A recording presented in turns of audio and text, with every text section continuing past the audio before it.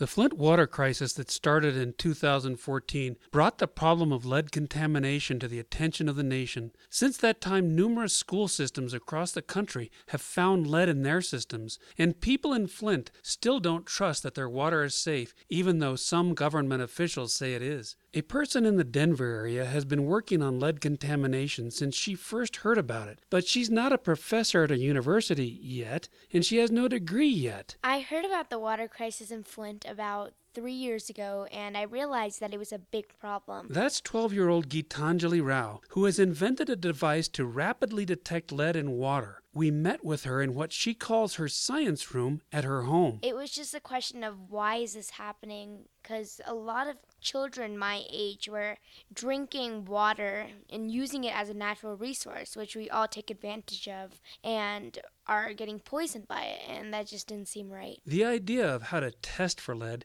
came to Geetanjali while she was doing what few of us do, regardless of age, reading articles in the MIT News Journal about its latest research. They were using carbon nanotube sensors to detect hazardous gases in the air. And that's when I connected this idea back to the Flint water crisis, and I wanted to expand that idea to apply for liquids as well, to detect lead in drinking water. So what are carbon nanotubes? So what it is it's essentially like a tube, but they'll make hexagonal patterns with carbon structure or carbon ions. So it's like a tube, but it's kind of like a beehive around it.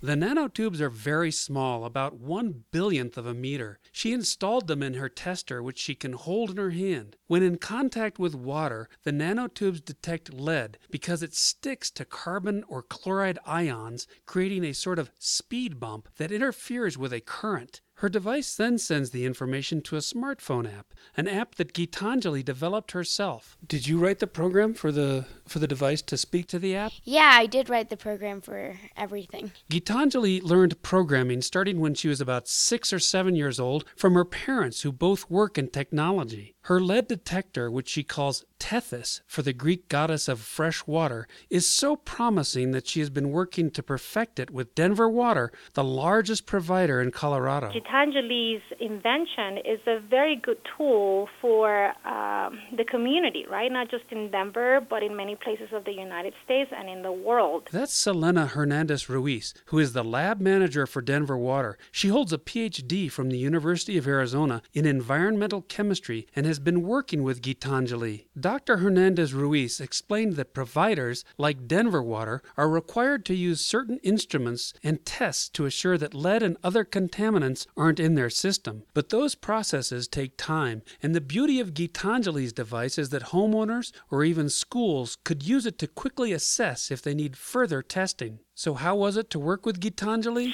She is an amazing scientist. I have to say that whenever she comes into the laboratory and we get on the board or we start working on the bench, it's like you're interacting with somebody at a college level of education or somebody that has been working in a laboratory for a while. She's very mature. Geetanjali is now back in school after a summer of swim team practices, hanging out with friends, and even doing some baking in the kitchen. But she continues to work on her invention. I think that my device can be commercially feasible.